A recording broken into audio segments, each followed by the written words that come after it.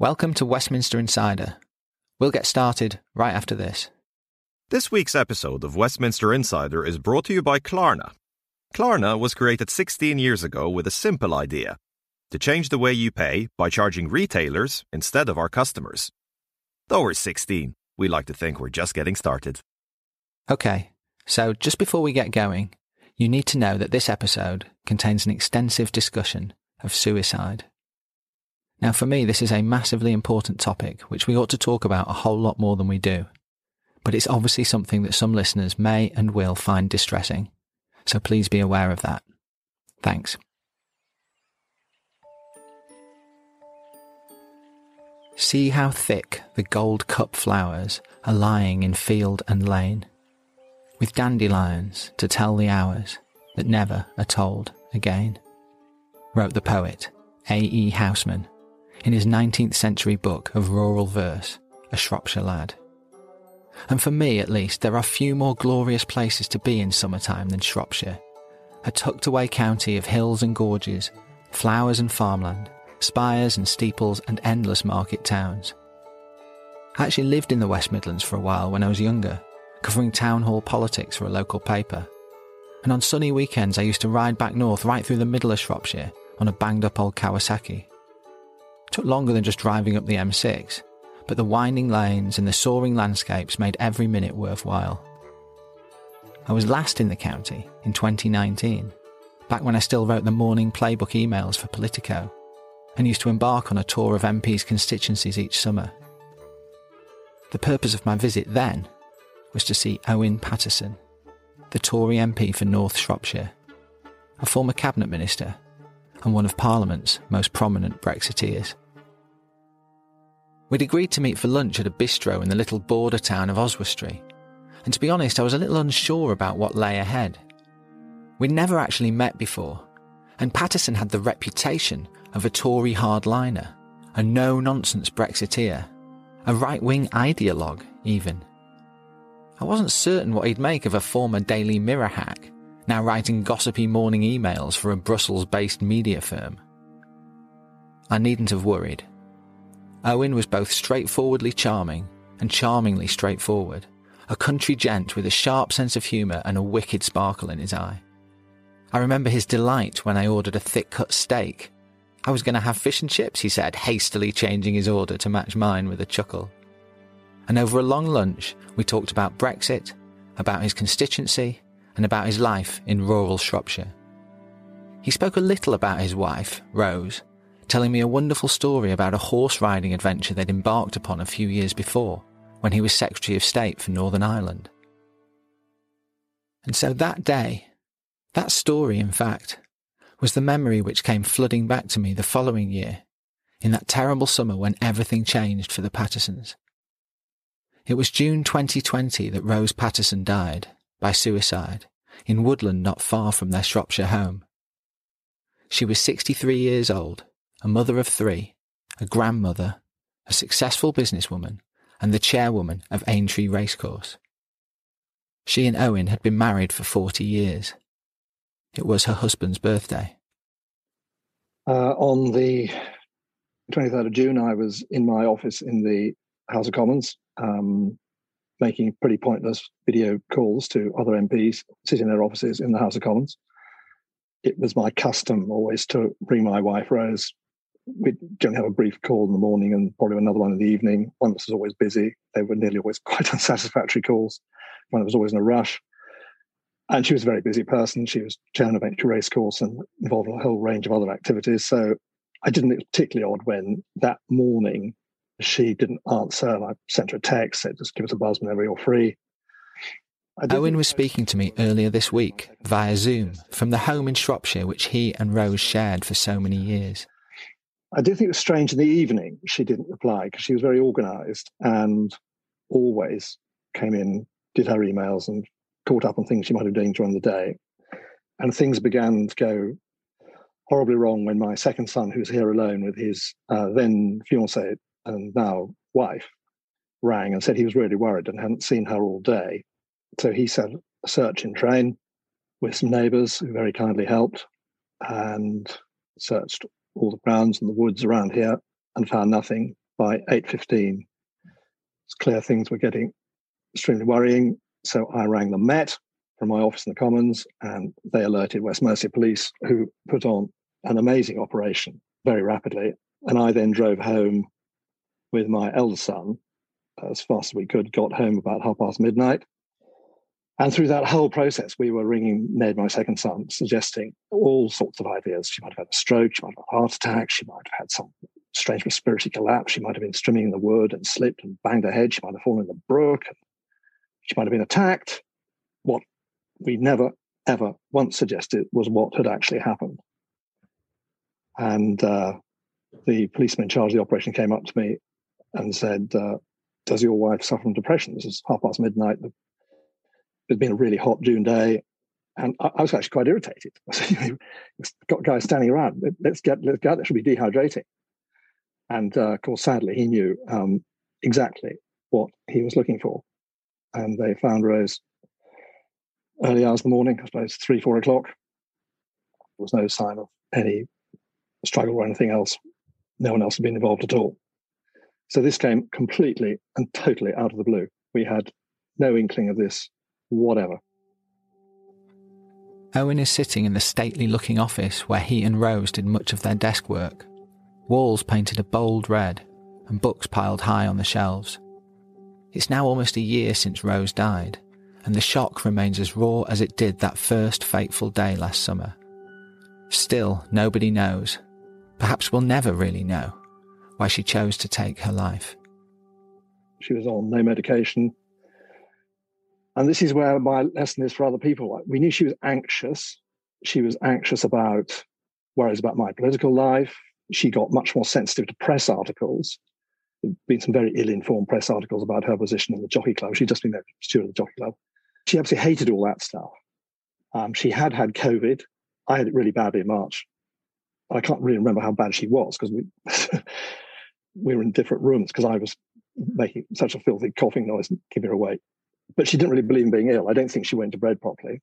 And we have got evidence since that women are disproportionately not afflicted clinically. Fewer women go to hospital, fewer women thankfully die. But there is evidence they're affected more neurologically. But nothing we had at any stage gave us a hint it was going to be this bad. For Owen and his family, the extreme shock of learning how Rose had died was exacerbated by the busy and seemingly fulfilling life she'd been living right up to her final hours. Indeed, memories of her many plans and activities are still scattered around the family home, around the table even, where he sits. The thing we found very hard to cope with at the time was that she had a parallel, very active life. So if I look over my shoulder, I'll see her notes for an Atri meeting she was to chair that morning.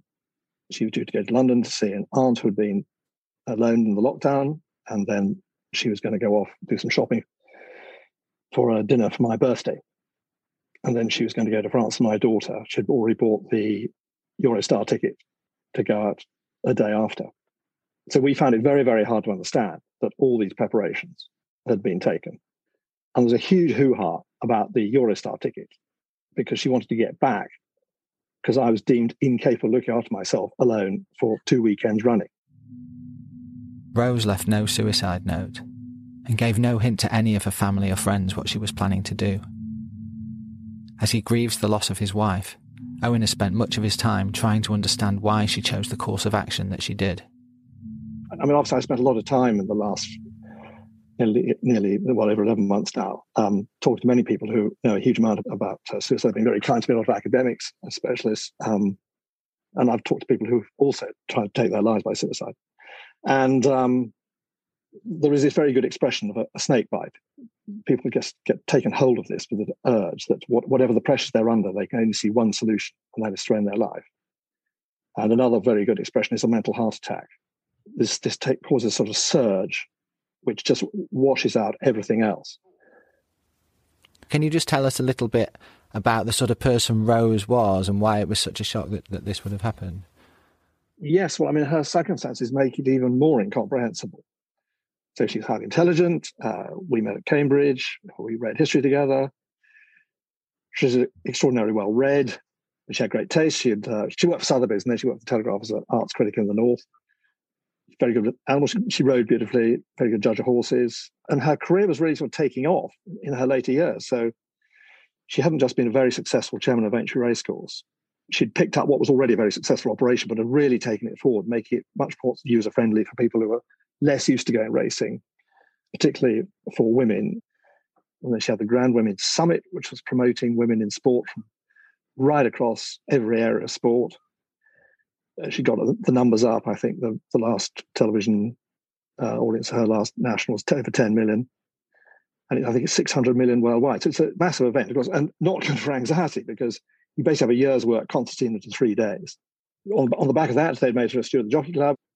She was doing a lot of stuff on horse welfare, which is a tragedy for racing that she's still not involved in that. And then she was involved in charities. The last thing she did, actually, last autumn, was raise money for our world-class orthopaedic hospital just up the road. So all in all, she was an incredibly active, busy person. I don't think I ever remember a single person who didn't like her, which is a pretty rare achievement as a human being. And then bang, this happened. And wonderful mother, she's got a grandchild. All our children were here with their wives, partners during the lockdown, so she'd never seen so much of her children for many years, really, and her grandchild. Just going over this catalogue, it is utterly extraordinary that she should have taken this step. Throughout our conversation, it's impossible not to be impressed at the way Owen can speak so candidly about all this. He and his children have set up a charity, the Rose Paterson Trust, to honour Rose and to aid the cause of suicide prevention. And this is just one of multiple TV and radio interviews he's given about her death over the past few months.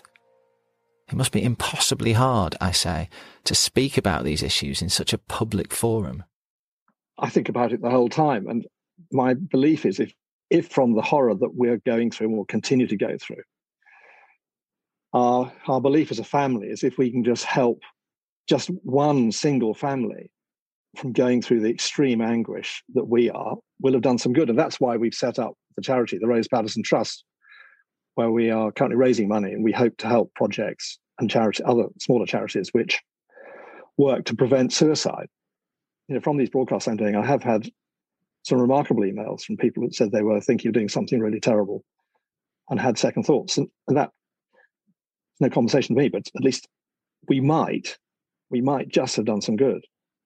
I do have this odd position, really, that's been very, very directly affected by suicide, but I have a place in national politics as an MP of 24 years standing and a government that is very, very willing to listen. We felt we couldn't just sort of bottle all this up and go public about it without actually having a bit of skin in the game too, and trying to really learn how we could do things on the ground. Various charities and campaign groups run training courses on suicide awareness for employers, designed to help people spot and assist colleagues and acquaintances who find themselves in a vulnerable state. Owen is convinced they could save hundreds, if not thousands, of lives.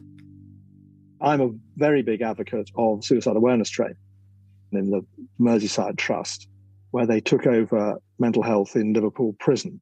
They have very, very markedly reduced suicides there by a concerted program of suicide awareness training. And I'm very clear, every MP should do it. All the staff in MP's office should do it. Every newspaper editor should do it. Every journalist should do it. Every head of a company should do it. Every head of a trades union should do it. Every head of a charity should do it. And then it should cascade down. Every doctor, every nurse, every teacher, every head teacher should be doing this. Because we have this question every minute. How on earth didn't we notice? Why didn't we notice? We knew she was anxious about things, but we had no idea how intense that was. And going the other way, why on earth didn't she tell us? If she told us a little bit of it, everything could have been so, so different. You're listening to Westminster Insider with myself, Jack Blanchard, and the Conservative MP, Owen Paterson. We're going to have to pause the interview briefly now for a short advert. But coming up in part 2, Owen will tell us the fabulous story about the time he and Rose rode 1,000 kilometres across Outer Mongolia in the world's most dangerous horse race, with David Cameron trying frantically to get him on the phone. and he'll talk about how he's been coping for the past 12 months, and about the friends and colleagues both in Shropshire and in Westminster who he's been relying on for help and support. Stay with us. This is an advert from Klarna. In the time it takes to listen to this advert, Buy Now Pay Later customers in the UK will have saved £100 in interest charges. Over a year, that adds up to £76 million, the same as it costs to build the London Eye. We're able to save customers money because we charge retailers a fee instead of the customer, and 14 million shoppers in the UK seem to like it. So why pay interest and why pay fees when there's a smarter way to pay? Klarna. Oh, there's another £100. Please shop responsibly. 18 plus UK residents only. Credit subject to status. T&Cs apply. Credit provided by Klarna Bank AB. See klarna.com for details. Last time I saw you back in 2019, and we had a terrific steak lunch in Oswestry. I don't know if you remember, but you told... Yeah, we went to the Winstead, didn't we? Yeah. We did, and it was terrific. And you told me the most wonderful story about going horse riding with Rose in Mongolia, and it really stuck with me, and I remembered it long afterwards. Would you mind just telling listeners a little bit about that derby, because it sounded like such an amazing experience that you both shared together? Yes, well, it was towards the end of my first 6-7 months, I suppose, as Secretary of State in Northern Ireland. And I think Rose has been reading one of the Sunday magazines, and there was a description of the Mongol Derby, which is the longest horse race in the world, which replicates Genghis Khan's Pony Express. One of the reasons that the Mongols were so incredibly successful was they had this very, very efficient mail system. And they had staging posts of these little Mongol horses every about 25, 30 miles. And this race replicated that. And Rose said, well, if we don't do this now, it's the sort of thing we never will. And as a sort of warm-up... Okay, now, I looked into this after listening to Owen's story. Every year, 40 or 50 riding enthusiasts gather in Mongolia for the world's longest and frankly craziest horse race. It's 1,000 kilometres across the Mongolian landscape, stretched over multiple days, riding semi-wild horses picked up from herdsmen along the way. It's gruelling and highly dangerous. There are multiple hazards involved. It's not really the sort of activity you expect a serving cabinet minister to get involved in. We found the sort of security of being Secretary of State in Northern Ireland quite confining. And she says, I think I'm going to go and do it. I said, well, you can't possibly, because one of her weaknesses, she had no sense of direction. I said, you get lost on the way to Oswestry. I'm going to have to come with you. So we then found out that we could get sponsorship. And I'd just had a bad fall riding and very nearly broken my neck. I'd been in the orthopedic hospital up the road. And I said, we ought to raise money for them. And also, as Secretary of State in Northern Ireland, I've worked with the Royal Irish Regiment, and they're also based in my constituent at Turnhill. So we started raising money for them. That's what locked us in. So we flew off, left our security guards behind, which was great. And we had no idea what we were getting into. And we assembled with an eclectic group of people from all over the world. And there was a very experienced long-distance British rider. There was a show jumper from Mexico.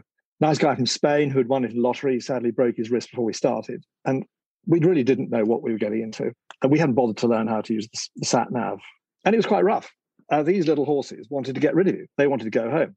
So day one, we had a nice English lady broke her ribs. Day two, guy from Hong Kong had his thumb torn off and had to have his thumb amputated.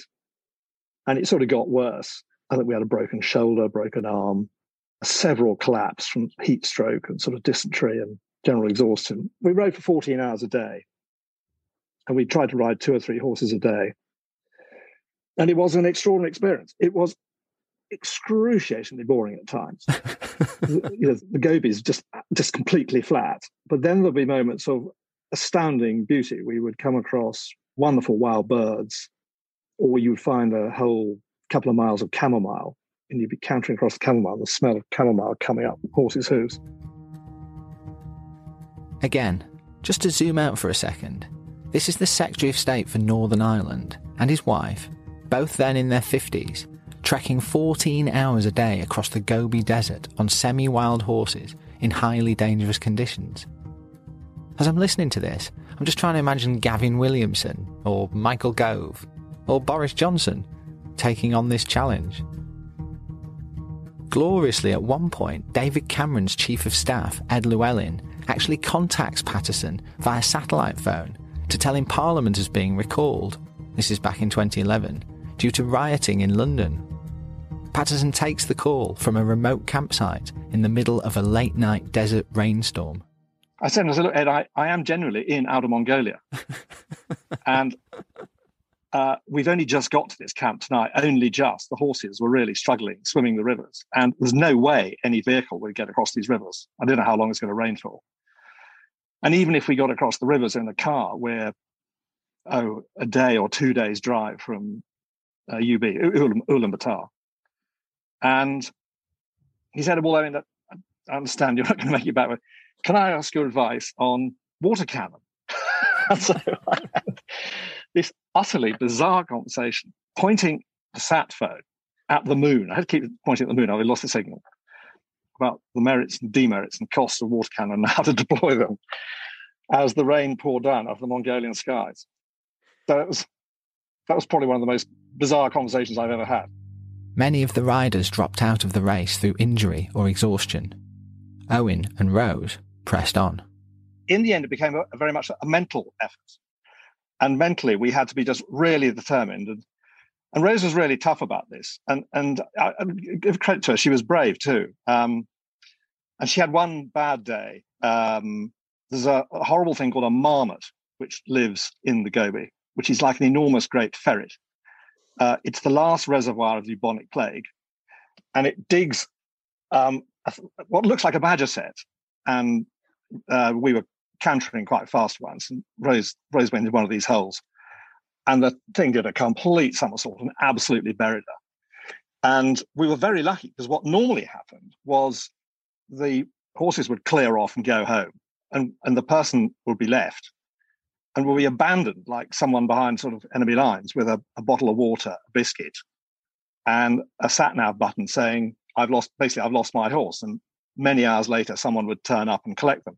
But on this occasion, we were dead lucky. There were some herdsmen nearby who were really quick, and they slapped on saddles on their horses and scooted off up the valley and caught them. And then poor Rosie got worse. We got into the horse station. As Rose was getting off, this one that had a fall, was a bit jazzed up, gave her the most almighty kick. And she just said, it was the only time she complained, she said, I'm not really enjoying this. And the food was indescribably appalling, and Rose was a vegetarian, which made it really difficult. We basically lived off glucose tablets and boiled water. And we completed, and we had to complete. And we raised 120,000 quid, I think. We split it between the Royal Irish and the orthopedic. So it was an amazing thing to have done. And she was very, very gutsy. Our motto at bad moments was KBO. That's what Churchill in 1941. Keep buggering on. And these must be memories that you really cherish now, I guess. Yeah, well, so sad, Could have another 20 years worth. Won't happen now. One of the many things Owen is clearly struggling with is the impact Rose's suicide has had not just on himself, but on everyone they both knew. He believes people in severe mental distress become blinded to how devastating their death would be for all those around them. And I did think for a time that doing these broadcasts might do some good. And I think it does in some ways to explain to people the absolute shocking damage. Obviously, first of all, it may sound idiotic, this, but the most catastrophically damaged person obviously is the person who's taken their own life, because every life is worthwhile and should be continued. But the damage to those around is very significant. There's a figure of 135 people are seriously affected by each suicide, which I think is a massive underestimate. And certainly it's in Rose's case, with all the things she was doing. But it's obviously changed my life forever and my family's, but many, many close friends and people she was working with in the world of racing and charity and all the arts world, everything else she was doing. They are very drastically affected. And when you think, about 6,500 people die each year, their own hand, you take that 135 people, and I think it's more, you've got the thick end of 900,000 to 1 million people very seriously affected. And that is why we really, really have to address this. It's the biggest cause of death in people under 35. It's 15 jumbo jets a year. Now, if you had 15 jumbo jets go down a year, the Department of Transport wouldn't exist. You wouldn't have Boeing, you wouldn't have Airbus, you wouldn't have Rolls-Royce. The whole lot, there would be a huge concerted effort to try to stop this. And I do think we really have to have a major national campaign. To that end, Owen has spent much of his time over the past 12 months speaking to different ministers about how to start addressing the problem. One focus has been the government's forthcoming Online Harms Bill, a groundbreaking piece of legislation which he hopes will help tackle some of the pro-suicide websites, which he blames, in part, for Rose's death. I've talked to Matt Hancock, talked to Nadine Dorries, Caroline Dinenage, very importantly, on the Online Safety Bill, because Rose was looking at these websites which have an incredibly dangerous, beguiling, seductive narrative. That, in simple terms, all lives have a positive, constructive phase, and then they plateau, and then sadly all lives come to a point where there is no further purpose in continuing. And it's an entirely proper, sensible, logical, sane action to decide to end that life. Now that's something which is being addressed. Now, I mean, I really admire what the government's doing. It's an extraordinarily difficult thing to do, the Online Safety Bill. But simply trying to ban such websites, Owen says, is not the answer. I don't use the word closing them down because I think they'll just go underground. My expression is to counter technology with technology. What I'm concerned about the bill is that it does build in capacity for the future, because none of us has a clue what our iPhone is going to look like in 5, let alone 10 years' time. But I have great faith in technology, that there will be technical developments. It might be iris recognition or voice tone recognition, whatever. It might be the way you type in something. We've got to beat technology with technology. I think glibly saying we're going to ban them is a complete waste of time because they'll just pop up somewhere else. It's a mark of the journey Owen has been on during the trauma of the past 12 months that he now finds himself working to promote suicide prevention alongside some of the Labour Party's most prominent figures. I have pulled together a group of people. We had a round table. So we had Alistair Campbell and Richard Bergen, quite a long way down the other end of the political seesaw from me. But Alistair has been very brave. He's written this book all about his own depression and suicide in his own family. And Richard's had a terrible case in his constituency and is determined to try to help on these websites. So I think the whole issue is completely non-party political, but it is a massive problem. And bluntly, I find it extraordinary that I have been an MP for 24 years. And I think I was only touched by one suicide in a prison. But I really, until this happened, had absolutely no idea of the absolute catastrophic consequences for so many people, which will go on for so many years. The biggest worry for Owen now is the effect that 18 months of lockdowns may have had on the mental health of so many. In the next 90 minutes, a UK citizen will take their own life. In the next 4 minutes, a UK citizen will try and fail. There's not been any increase in suicides so far following the various lockdowns. But I'm really, really genuinely concerned because after the economic downturn in 2008, you didn't see the increase in suicides come through until 2011, 2012. So now is the time to make a concerted effort because we all know these lockdowns have been far more difficult for people than anything they went through in 2008. People being isolated, losing human contact, losing family contact. I've had numerous cases, considerable cases where people are quite open about it. They've got severe mental problems and have had very, very bad thoughts. So I just think that this is a sort of moment in our history as we come out of this appalling crisis with COVID. And people have had a very, very difficult time. And I think people are more aware of mental illness. The government is pushing very hard on it. But I think this isn't something that the government can do. So my constant request to people is please talk. And I have this simplistic idea. If you see someone looking miserable by the coffee machine at work, don't walk past them.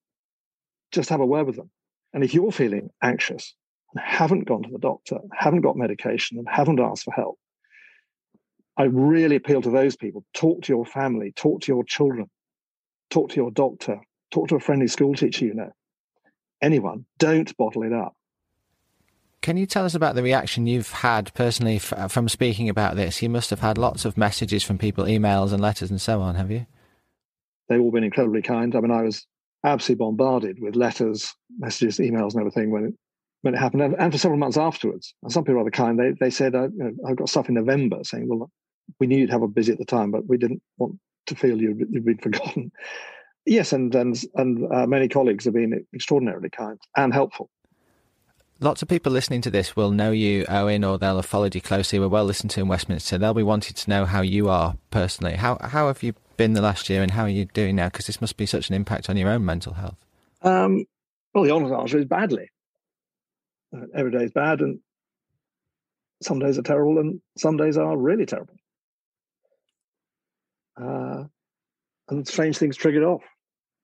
So 2 days after Rose died, my birthday present arrived, which is a couple of trees. And went down the wood last night, the wonderful Shropshire thorn. And that just sets you off. She'll never see it. It's stunning.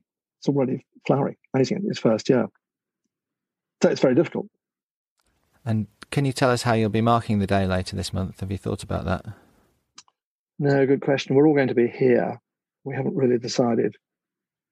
It'd be very difficult. It's already difficult. June has been looming, and today is June. And it's all looking stunning, which makes it all the more utterly incomprehensible how she could have taken this terrible step, and she'll never see it again. And the trees and flowers and things she planted are a very important part of this, that they keep reminding you of what it was like this time last year. So as we went through May, various trees and things coming to flower reminded we were getting closer. And seeing these thorns coming out, particularly this one she bought me, there's a sorbus just coming to leaf and stuff. That's all very, very difficult. So I don't quite know what we're going to do, to be honest. We will all assemble. My last question is there any advice you might be able to offer others who are in your position? Is there anything you've learned over the last year that you think can help, or ways of dealing with things? I think keep talking and get help. It is worth talking to consultants who specialise in grief, and absolutely don't bottle it up. Just keep talking to someone. So I have a few friends who I'm completely brutally frank with, and they've been an enormous help to me. Because a lot of people find it very embarrassing. They don't quite know how to handle it and find it very difficult and don't want to impose. So I think in my case, I've got a small number of friends, some in politics, some not, who've been really marvellous. But this whole issue is all about bottling up. Please, this terrible stiff upper lip nonsense. Don't bottle it up. Talk. Don't hide how difficult it is. I texted Owen the morning after the interview to thank him again for his time, and honestly just to check he was doing okay after our conversation. He came back immediately and asked if we could have a further chat on mic. He'd been thinking more about his wife overnight and had more wonderful stories he wanted to tell about her bravery out in the desert. We set up a second Zoom call and later wove all the lovely extra details he'd remembered into the narrative that you've just heard. At the end of this second conversation, just before signing off, I asked Owen the question that had been burning in my mind since we'd spoken. I was full of admiration for how candid he'd been, how openly he was speaking about what had happened. Had he ever considered taking what I fear would be my natural course of action? To get out of public life, maybe step down as an MP, just basically hide away? Yeah, good question. I don't think it did, actually, because I've been an MP here in North Shropshire for 24 years. It's a place I was born here. I've always lived around here. Got a lot of friends here. So, people here being very, very kind. I felt it would have been so rather awful to walk away from it. And I do have this belief, which I tried to express earlier, that I really would try to get something positive out of this horror. And for us, it's too late. For me and my children, we're all traumatized. We're all miserable. It's very, very difficult. There's no point in hiding that. But if we could do something which helped save just one other family going through what we're going through, and will continue to go through, certainly in my case, rest of my life, it's something positive. And I feel to have walked away, it would have been to sort of bottle it. I can talk to Matt Hancock, all these wonderful charities, Samaritan's Mind, Zero Suicide Alliance. I've got to know them a little bit in the last few months. And again, with them, I think I can help. And I can be a voice for them. I think it's been pretty feeble for me to have walked away. Nothing's going to bring her back. Nothing's going to make me happy. And so if I can make people aware, perhaps I might do a little bit of good, and we might just stop one family. If I could just stop one family, I'd have done something worthwhile. Because it is almost intolerable. Now, this is normally the point in the podcast where I try to sum up what we've just heard with a glib phrase or a trite comment or two. Instead, I think we'll just finish with a little more from A.E. Housman.